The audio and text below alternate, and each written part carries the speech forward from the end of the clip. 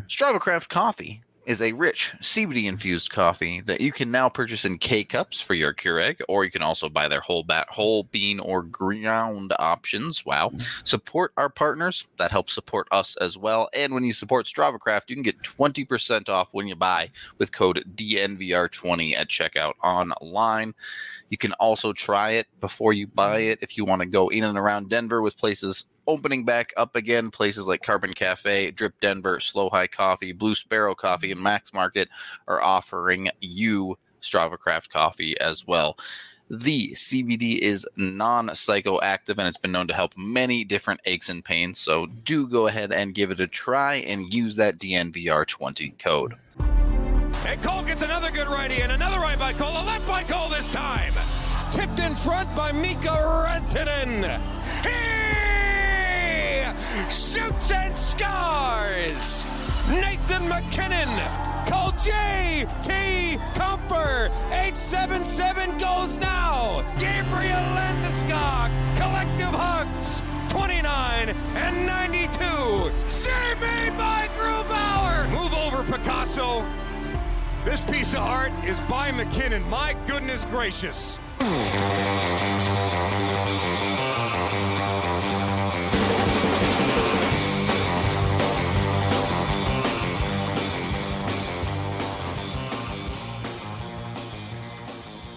Welcome in to the DNVR Avalanche Podcast presented by Davidson's Beer, Wine, and Spirits. They have over 1,000 different varieties of beer for you to try at either of their two locations in Centennial and Highlands Ranch. I am Rudo. Joining me, as always, is AJ. Today, based off a conversation we had on our last show and a bit over the weekend during our NHL 20 tournament as well, I wanted to have a conversation about current NHLers that are, first of all, shoo-ins to be Hall of Famers, but also ones that are on a trajectory towards the Hall of Fame. So there are a handful of guys that I think are interesting when it comes to this conversation. You know, you can start out with the obvious. Ovechkin, Crosby, Malkin, I would say even Patrick Kane and Joe Thornton are pretty much locks as Hall of Famers. I don't think there's a ton of doubt with those guys. So not that interesting of a conversation, right? They're going to go, they could retire today and they'd probably make the Hall of Fame. Yeah, those guys should get in.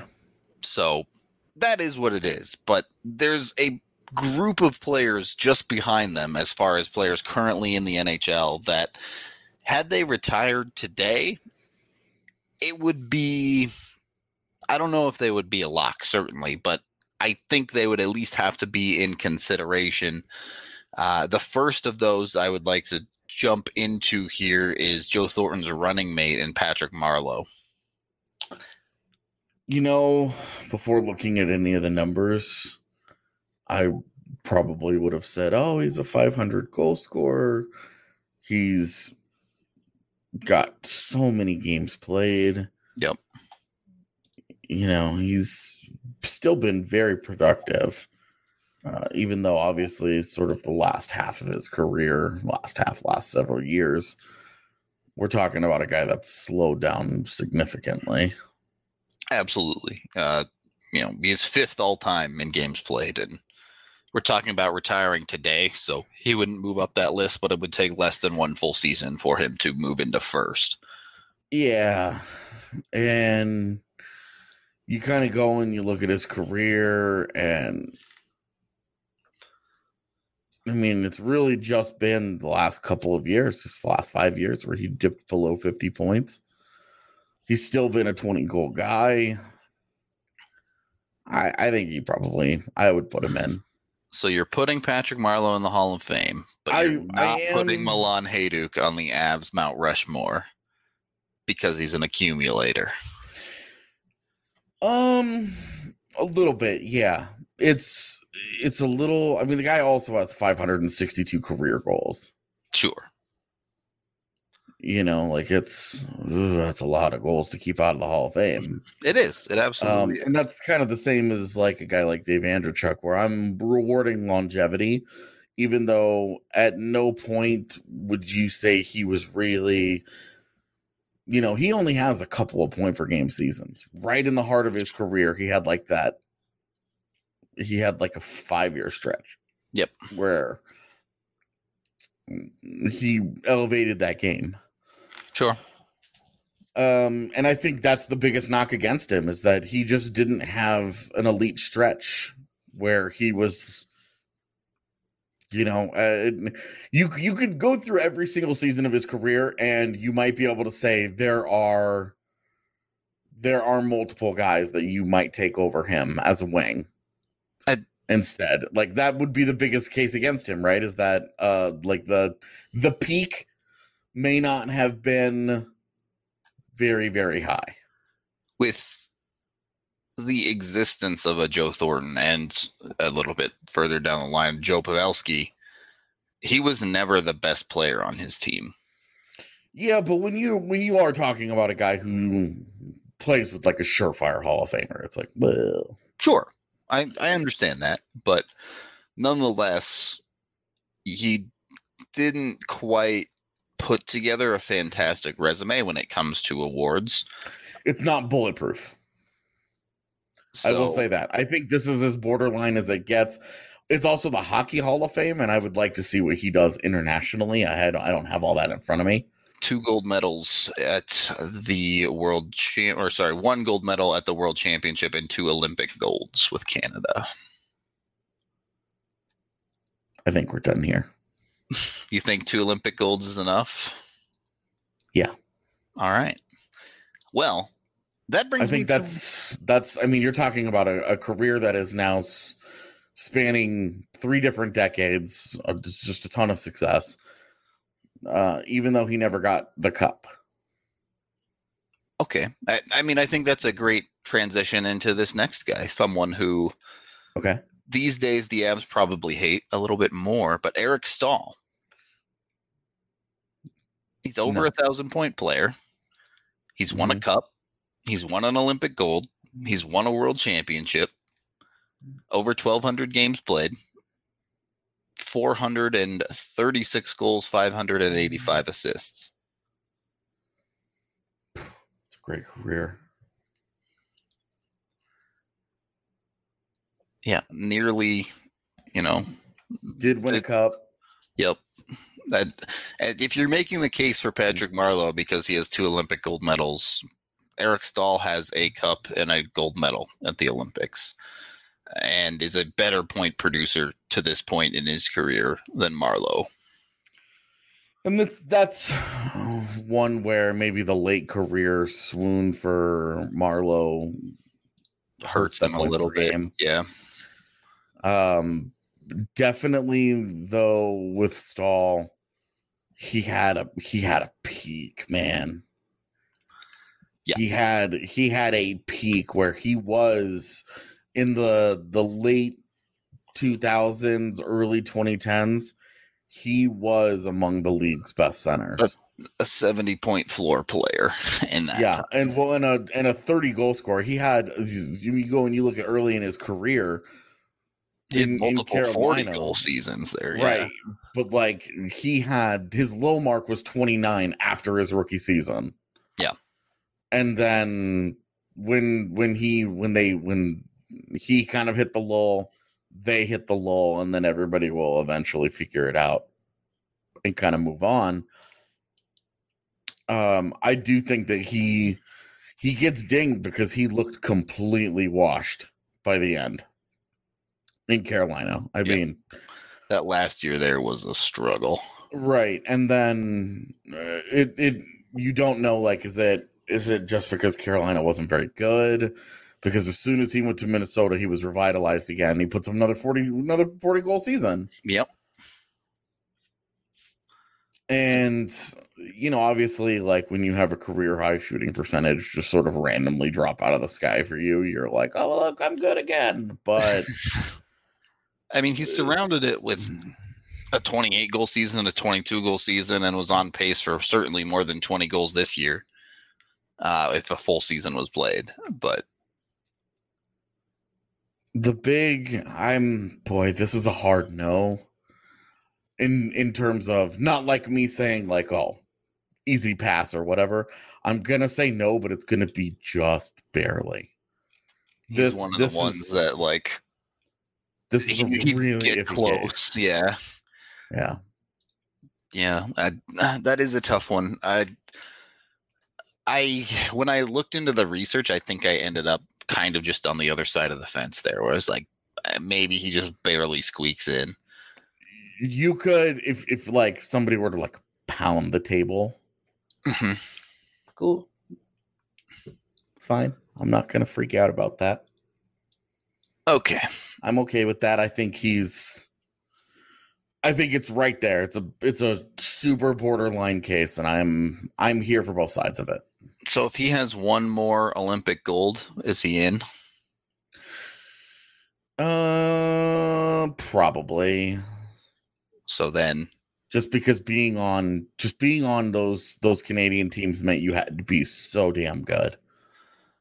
The next person on my list then is Ryan Getzlaf, who does have the 2 golds, a Stanley and he's Cup. he has 2 cups. He has 1 cup, I believe. Yeah, just the 1. They only won the 1? Yeah. The Ducks have only won 1 cup, and the sadness of Jaguar winning the Conn Smythe but losing the cup. Boy. This one's hard because he's still like he's right at a point per game, like he's just below it. Yeah, if you gave him 2 more seasons, he'd be 1,000-point player. But if he retired today, another one that's like, boy, you could really go either way with it. Yeah, and again, another guy though that had a peak that you were talking about. This guy is among the best in the league and the best in the world. For sure. Because you remember, like, there was a time, and it's hard to look at this in the historical context without looking at it in the individual years in terms of point scoring, because there was a time where scoring, like, dead puck era, man. Yeah. Like a 70-point season, you're talking about, like, those guys were where it was at. Yep. So him having a 70-point season in 2014-15, we talk about a 70-point season today, and you're like, oh, hey, like, Matt Duchene, Dylan Larkin, like, those are Ryan O'Reilly. Those guys are good. But in terms of scoring, you're like, it's like top 30. A 70-point season in the mid-10s is you're 25 points away from the top scorer in the league, not 50. Yeah. Right. So, it's... Man, he was always so dangerous with the puck, too. Somewhat unique as well with the physical side, being a bigger bodied player. Wasn't full Corey Perry, but certainly wasn't afraid to get dirty when he had to. Yeah, and I mean, let's see here. He had that 07, 08, and he just has this, he rips off a run of point per game seasons, interrupted by just one random year in 11-12, where he had 57 points in 82 games, surrounded by point per game seasons in an era where guys just weren't doing it.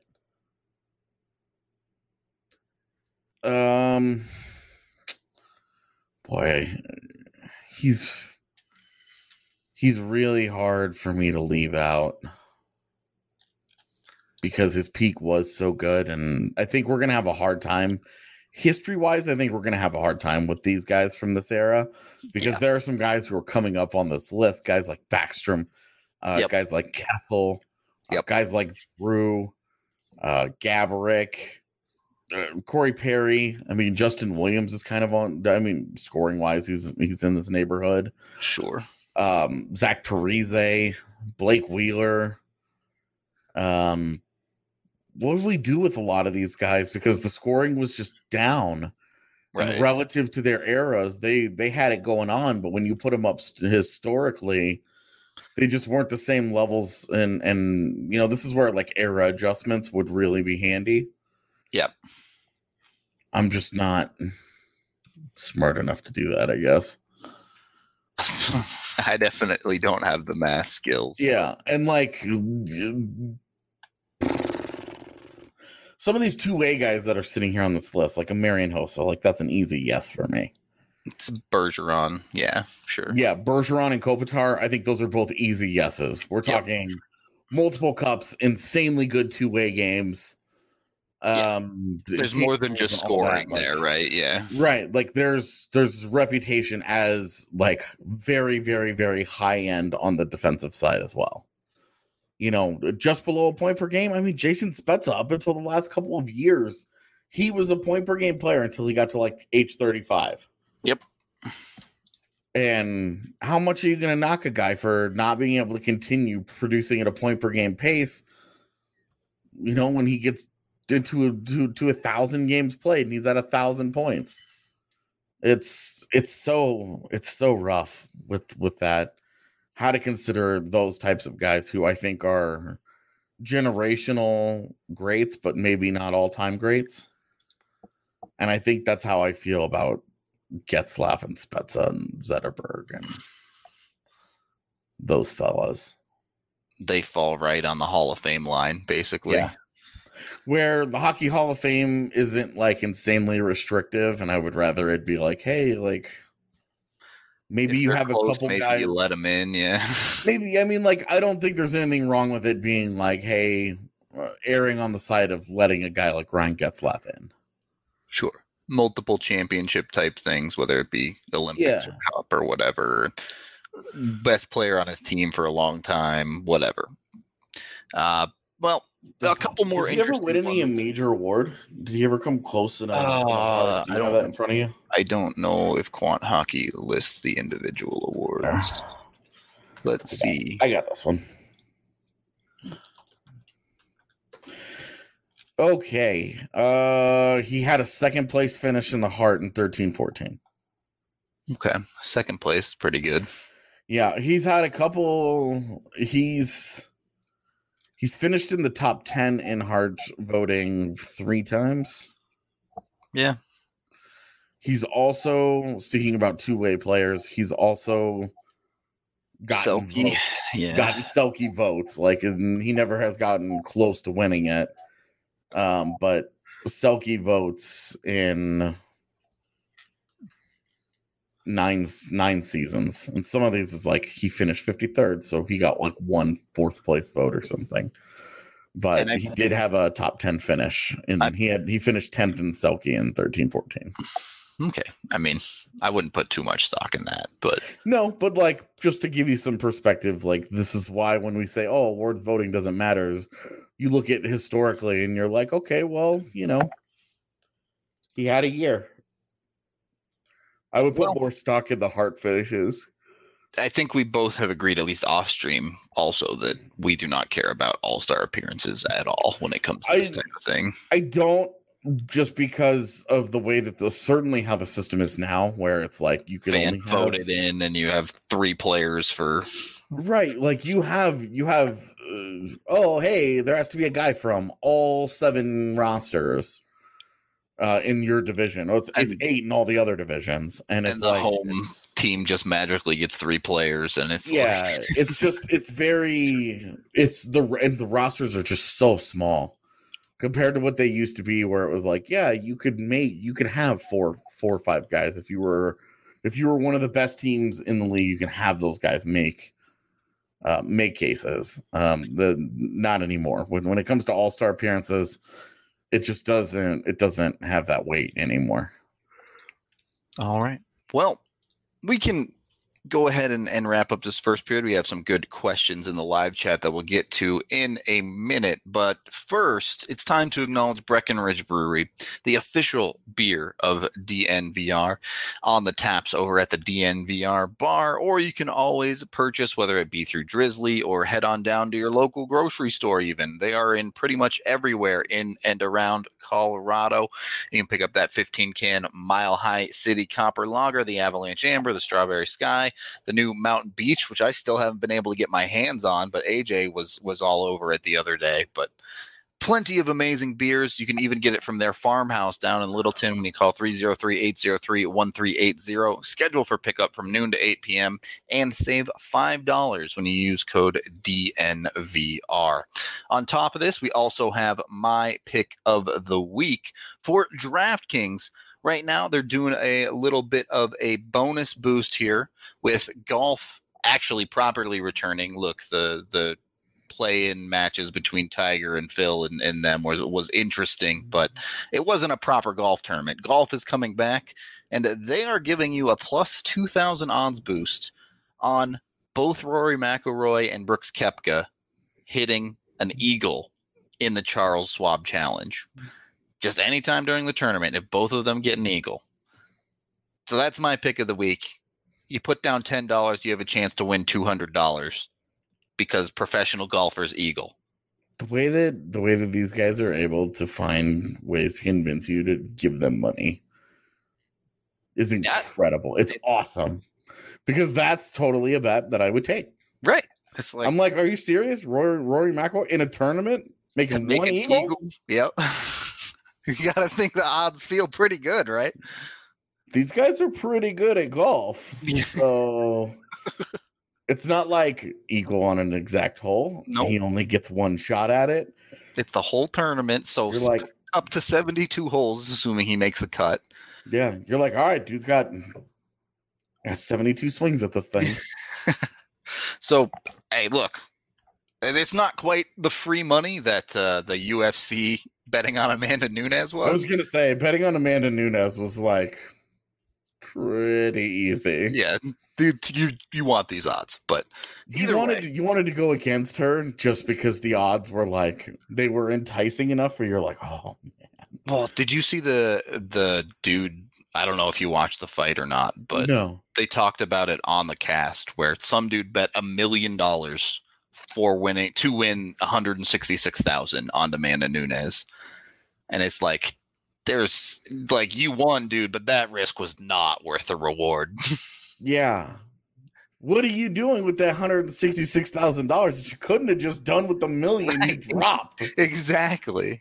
Of course, I feel like making a bet like that is entirely about saying you made the bet. Yeah, that's true. I mean, they talked about it on air. Fair point. That guy he got what he wanted. Yeah. That guy was sitting there wherever he was with those peeps and being like, y'all know who that is. Well, that's me. I would make sure if they were talking about my bet live on air and I was the guy that bet $1 million on an outcome, I would have been like, "That's my ticket," and then I would have had bodyguards surrounding me to make sure that people don't get a little hyphy. But it would have been awesome. I would make damn sure everybody knows that was me. Fair enough. Well, if you want to be that guy and bet $1 million over on DraftKings Sportsbook right now, you can. Head on over. You'll even get a $1,000 bonus when you sign up with code DNVR. DraftKings Sportsbook is going all out for all of y'all as we are still pretty new to this whole sports betting thing here in Colorado. You must be 21 or older. Colorado only. Bonus comprised of a first deposit bonus and first bet match, each up to $500. Deposit bonus requires 25x playthrough. Restrictions apply. See DraftKings.com/sportsbook for details. Gambling problem, call 1-800-522-4700. Second period of the DNVR Avalanche Podcast presented by Davidson's Beer, Wine, and Spirits. Cygnus in the chat brought up someone that, goalies are weird and all, but Marc-Andre Fleury, if he retired today, he has 3 Stanley Cups in his back pocket. I mean, no. You think even with a 4th Stanley Cup appearance with Vegas? Well, let's be real. He wasn't the starting. He wasn't the starting goaltender on 2 of the Pittsburgh wins. That is very true. That's like trying to see the Avs win the cup with Pavel Francouz starting in net for them this year. It's like being, Philip Grubauer's won 2 cups. Sure, technically, yeah. But, Flower didn't start those games. So, Flower has 1 cup as the starter, as the man. He has 1 cup I'll also say he's barely in the top 25 in save percentage in the league currently. This is all players with a minimum of 200 games played in the league.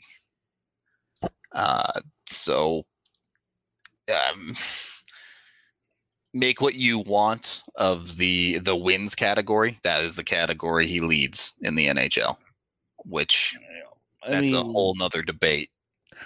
He's what, 5th all time in wins? We can look up the all-time numbers here. Let me see. Yeah, 5th, just ahead of Hank. And we'll put some distance there because he's got time. Hank is winding down, basically. Yeah. Yeah. So, Fleury could catch both Belfour and Luongo in the next couple of years. And you're talking about 3rd all time in wins. I mean, is Luongo a Hall of Famer? I say yes. The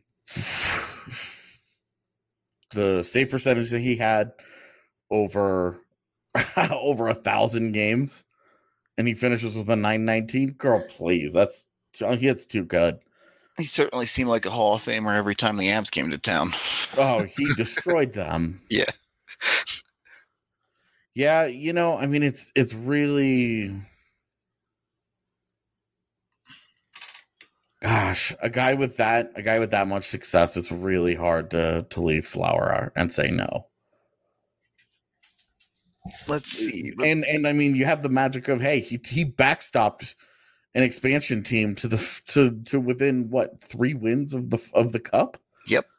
And you go and you look at that team and you're like, look, that was a solid team, but why were they there?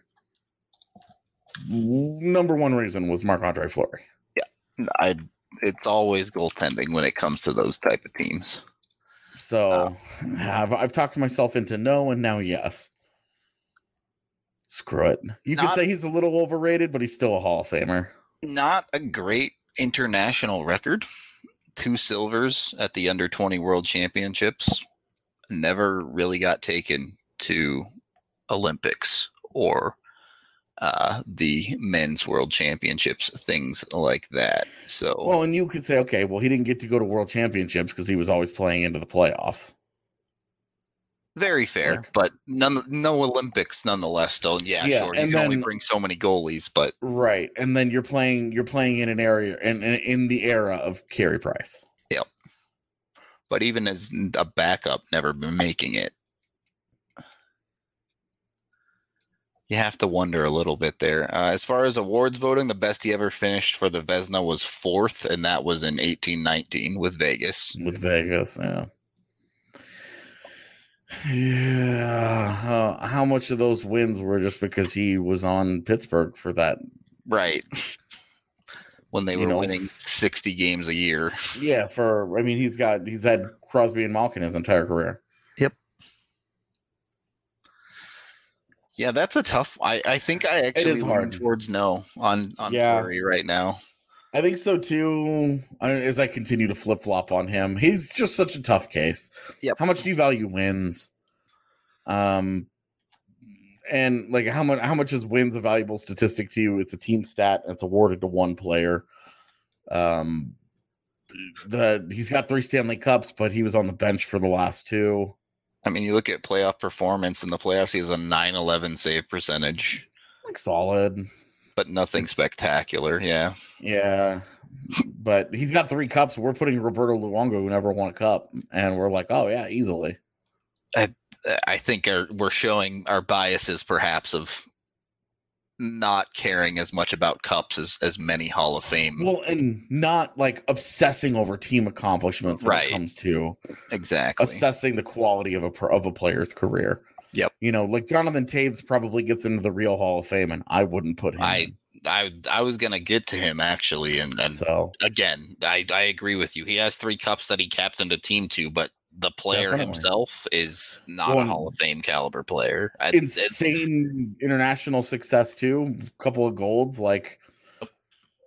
He will have had every team accomplishment imaginable when his career is over. He will just have just stacks. of accomplishments, and I don't care. But this is a guy who's .864 points per game, 815 points in 943 games played.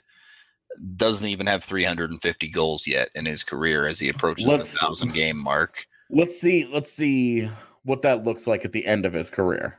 Right, and that could be like a 0.7 points per game, and you're just like, is that guy going downhill? Can a Jonathan Toews hang around and have a long enough career to be an accumulator and end up like a Patrick Marleau? And ultimately, then he probably deserves to get in on his own merits. But if he retired today, he'd get in because of the cups and gold medals, but the players on ice product, I don't think deserves to be in. Yeah. And yet he's still in the NHL's top 100 players of all time. Well, they made that list once, so. Danny Romero in the chat asks, what are the bar minimum requirements to get into the Hall of Fame? And I understand that's a bit of a moving target based on what you won in your career and things like that. But there's a couple of big statistical benchmarks, I think, that are meaningful, that if you hit them, you force your way into a conversation. I think 500 goals is one of them, because that's just... Yep, I would agree. That's so many goals. Yeah. Like, that's not like you had a good stretch for 4 years, you know? I mean, you go look at, like, Danny Heatley's career is a great example. Like, that guy was extremely good, elite for a handful of years, and it just won't be nearly enough. 500 goals in the NHL is more goals than most human beings play organized hockey games in their life. Yeah. Yeah. It's an absurd number when you actually start to think about it. Right. I mean, 500 goals at the highest level. Like, it's so impressive. That's not to say 400 goals isn't, but maybe you got to separate somewhere. Yep. I think when you start to hit 1,000 games played, I think that's also kind of like a big number. We're talking about longevity. Well. Longevity, I think, is always important. Now, if you're very special, you know, Lindros, Forsberg, Bure, you look at, okay, they don't hit those numbers, but they're also the rest of their careers. Over a point per game in their shortened career. So right, Paul Correa, another guy where the statistical resume might come up a little bit short, but you're like the highest of the high in terms of peaks in their careers. All right. We've done the easy stuff. We've talked about the forwards. We've gleaned over the defensemen a little bit here. So I'm just going to go in point total order here. Brent Burns? No. I think it's a pretty easy no for me as well. Next two on my list, I think, are an easy yes. Chara and Keith. Yes. And EK is a yes. Yes. And that's... Man. Then things get interesting after that. Ryan Suter, Keith Yandel, and Shea Weber. Keith Yandel, no. 573 points in 976 games as a defenseman. No shame in that. Guy's had a great career.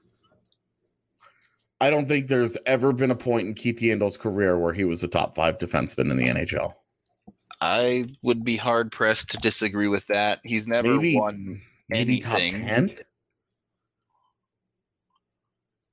Like, I mean, his best offensive season came 2 years ago in Florida with 62 points.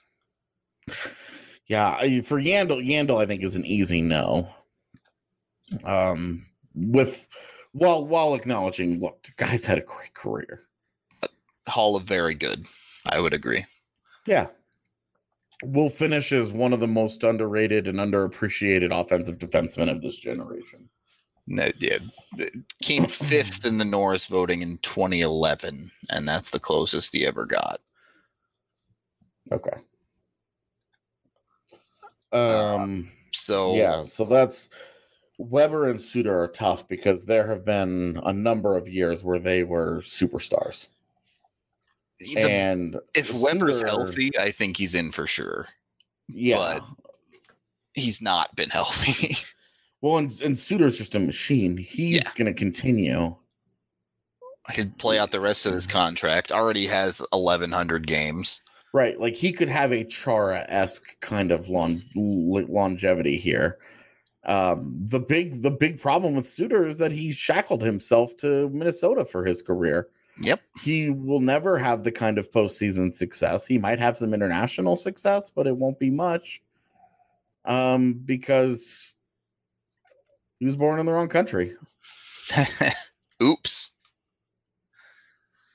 He did have World Junior gold medal, but has an Olympic second place and has to live with that. World Junior is like way more impressive when like you're talking about like a guy whose career where you're just like, oh, and he won in juniors. Right. When they're completing the triple. Yeah. Yeah, it's not like the thing that like props up your international resume. Where you're like, well, as a 17-year-old, you know.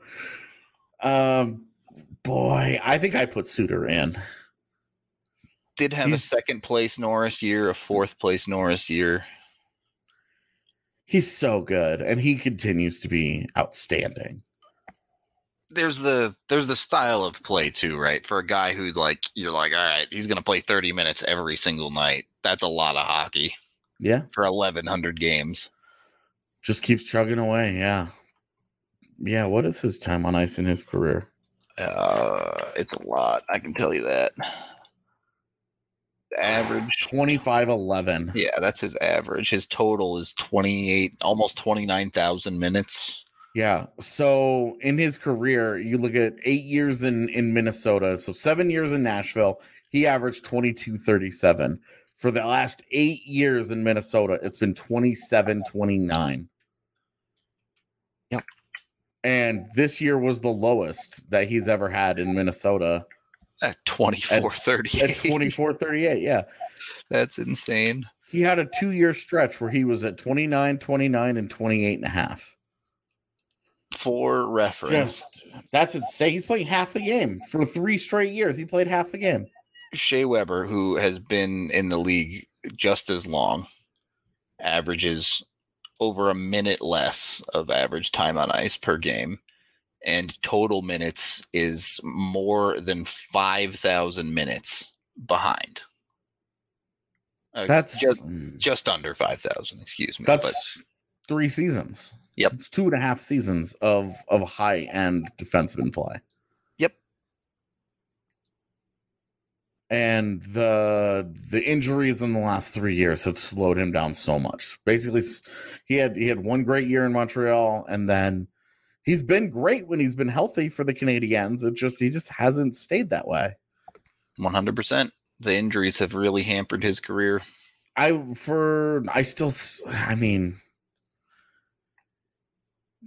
He's had so many high finishes in the Norris. Like, I will say he also is the goal scoring leader of defensemen. He has 5 top 5 finishes in the Norris. Yep. Including 2 second place finishes, a third, and 2 fourths. And then he also has a 6th and 8th, a 10th, like a 7th, like so. He's got like 8 top 10s. Yeah, like this is. I think Shea Weber is a yes, even with the injuries here at the end. Oh my gosh, he was just so good. Yeah, he was a different beast for sure with that slap shot too. 2 gold medals at the Olympics. International success is there. So nice. Got the mute button. Well done. Yeah, just sneeze my face off.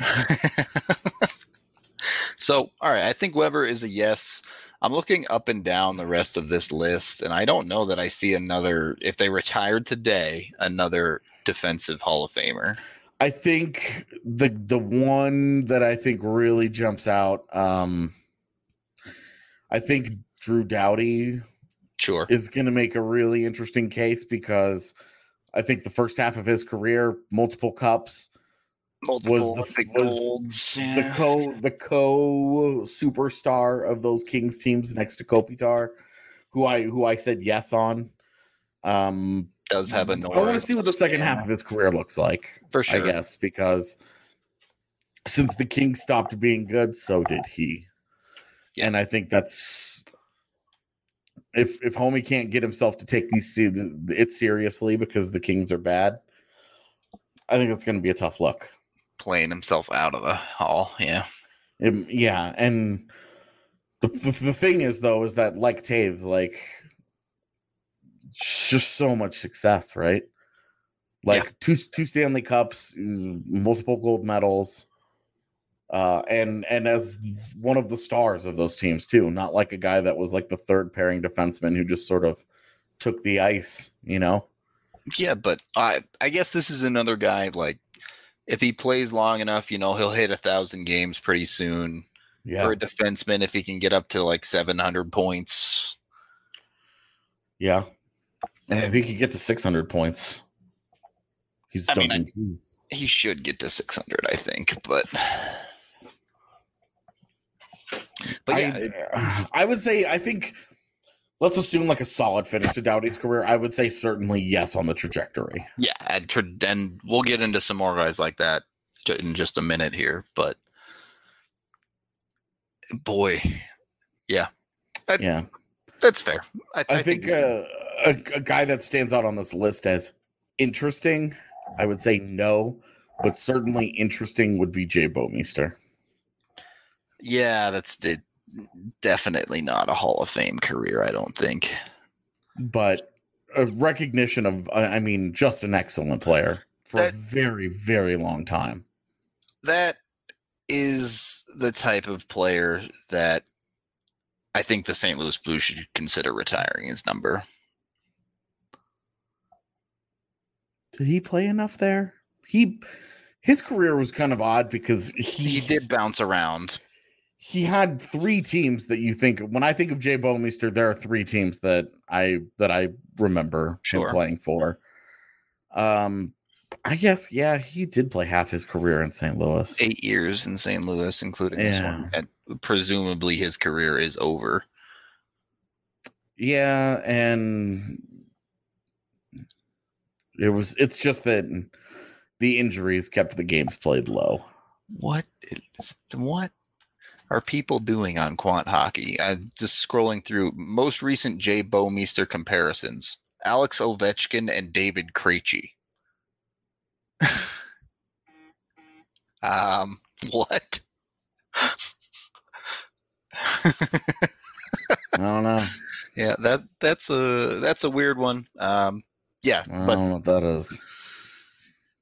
Bouwmeester, definitely a different type of defenseman than some of these ones at the top. I think Bouwmeester really sort of provided a model for what teams wanted as they transitioned from one era, because when he was drafted, it was, you still wanted your number one guy to be a rugged, mean, nasty player.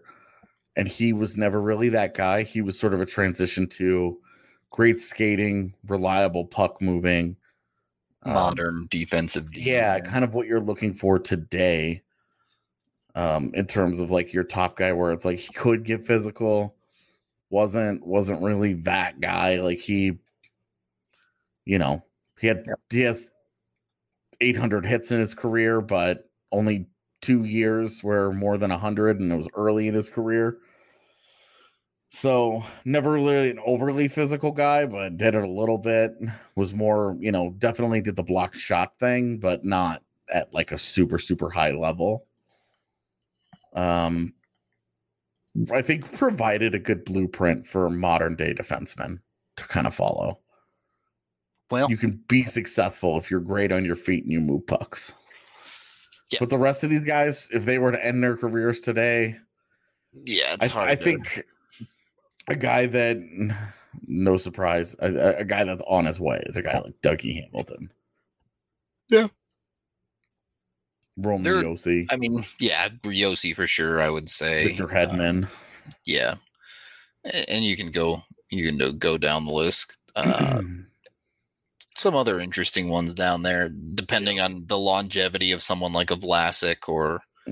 I mean, Chris Letang is a pretty interesting one. He's, 3 cups and The health really was the big thing with him, though. Is I don't know that Letang would make it just because the games played is right. so low. How many years does that guy have left is the question. Yeah. And how productive does he remain in those years? Maybe if he stays at the exact same level he's at now, maybe he does pump that up. And we look back 5 years from now and we're like, damn, Chris Letang. This is a lock. Yeah. Yeah, like this dude forced his way in.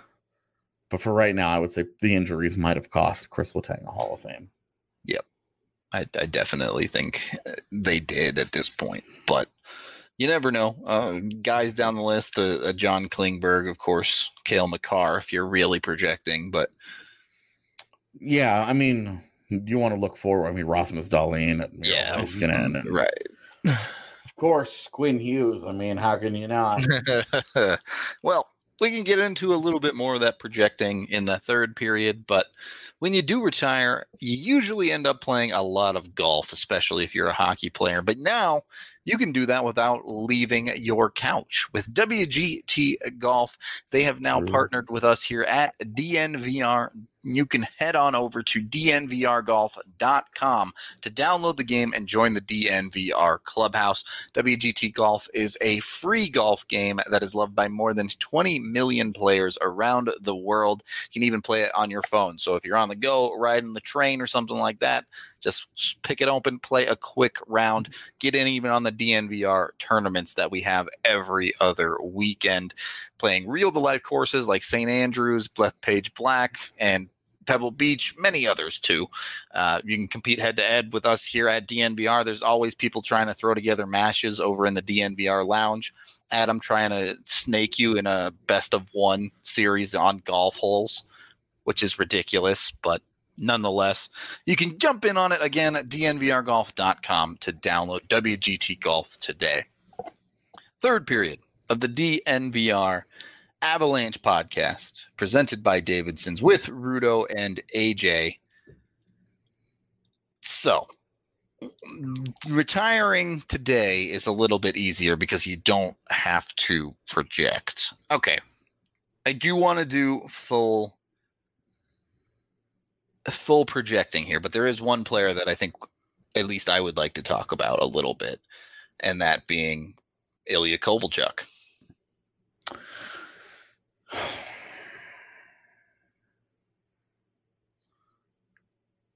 No. He is going back to Russia. Cost it. You think so? He would have had a 600 goal career. I mean, if he stayed in the NHL, I think he's the easiest lock ever. Yeah, but he didn't. And what were his major Russian accomplishments? He won 2 Gagarin Cups. Was over a point per game player in Russia in about 300 games. I don't know where to find Russian MVP of the league stuff like that. There you go. But so the short version of that was, who cares? Okay, sure. Nonetheless, this is like we're not putting guys in the Hall of Fame because of shit they do in the KHL. When you walk away from the NHL, you're kind of giving the league the finger, and I think this is a good way for the league to give him the finger right back. He does have an Olympic gold. He did win a Rocket Richard when he was in the NHL. So did Duke. Yeah, it's true. But Duke wasn't exactly close to a point per game player either. I just think he walked away during an important stretch of his career where, had he stayed and continued to be productive and do what he was doing, he was easily on that track. But when you take yourself off that track, you take yourself off that track. All right. I will. Yeah, I mean, it's going to be tough. Had he stayed, you get off the train headed for the Hall of Fame to Toronto. You don't get to punch your ticket at the end saying you got there. He hopped off. So the thing is, had he stayed even a few more years. Yeah. Had he stayed, I mean, he would have hit years. 500 goals, probably 900 points anyway, if not 1,000. So, I don't know if it's the state. Maybe it's the other side. Maybe he just took a little bit too long to come back. Sure. But either way, I mean, Malkin and Crosby are like obvious. Super duper auto locks. Yeah. There's not even really a conversation there. So so Kovalchuk, I think, is a no, because there was just never. He just took himself out of there. Yep. This wasn't like a Forsberg or a Lindros where he got hurt and he tried, and he just, things were taken from him. He walked. He made those choices. He wanted to make $15 million in Russia per year, and he couldn't make it in the United States. And there's nothing wrong with making that decision. Financially, it was probably the right decision for him, but you don't also get to turn around and be in the Hall of Fame, because I don't care what he did in the KHL. I don't care what anybody does in the KHL when it comes to the Hall of Fame. Those accomplishments don't mean anything to me. When you choose to not participate in the highest level, you don't then turn around and get handed the highest reward. Just how I feel about it. He was absolutely 1,000% on his way, and he just chose a different path, and that's totally fine. But he's just not going to be in the Hall of Fame. Yeah, like you just won't make the Hall. He'll be one of the great what could have beens, what should have beens. He walked away. Okay. I mean, for years, I mean, go back and watch every documentary about how hard Russian players fought to come over here. Yep. And the crazy nonsense they had to go through to get over here. It's a great documentary about Malkin. And he did, he spit on all of that. Yeah. I mean, and I personally just don't think he gets rewarded for it. Maybe it sounds like I'm taking this too personally. Like I'm like, oh, well, he turned his back on the highest league in the world that people scratch and claw and dedicate their entire lives to playing in. And he said, no, thank you. And like Pavel Datsyuk did the same thing, but he did it because he wanted to go be with his family. And he'd already achieved so much. Pavel Datsyuk is a slam dunk easy Hall of Famer. Yep. And Kovalchuk just said no, and then wanted to come back because the KHL instituted a salary cap, and he could no longer make crazy pants money over there. Okay. And so he came back to the NHL. It was and like there's nothing wrong with the player who chases money in his career. I never begrudge players who want to get paid. But there are certain things when you leave the best league in the world, you don't get to then turn around and say you were one of the all-time greatest players. You had a chance to prove that, and you chose a different path. I'm fine with it.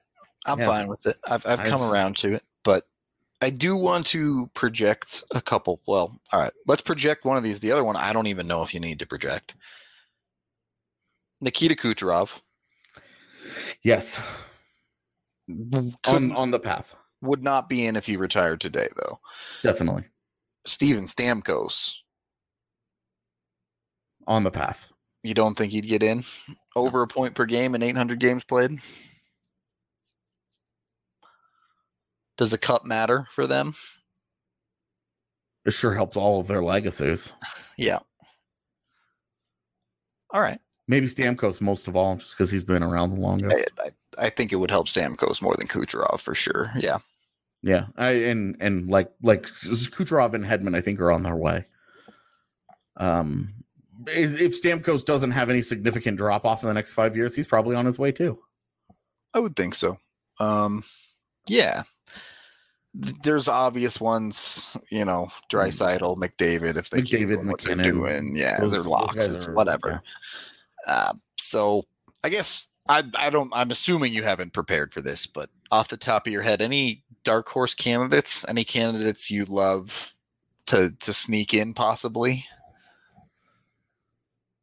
Candidates that I would love to sneak in as potential Hall of Famers who are what? Like, give me some more. We can go with current NHL players first of all. I think a guy that's going to have a really interesting end of career conversation is Panarin. You think so? You don't think that one's looking like a lock? Assuming he continues to play. The thing with it, he's only got 300 games played. He is 28. And like his 20s are running out. And so you wonder if he finishes with 600 games played, 700 games played, and he only finishes with 500 points, 600 points. Yeah, that's probably not going to do it. But yeah, it's, he would need, it would need to be a spectacular run. He would need to like win the Hart this year kind of thing. He would need another, to maintain the production he's doing now well into his 30s, basically. Yeah, at least until he's like 34, 35. Yep. So I think that's a guy that's going to have a really just a fascinating conversation. Sure. When it's done, because he just got such a late start. Yeah. I do wonder kind of what happens with the guy like Jack Eichel. He's at a point per game already in his career.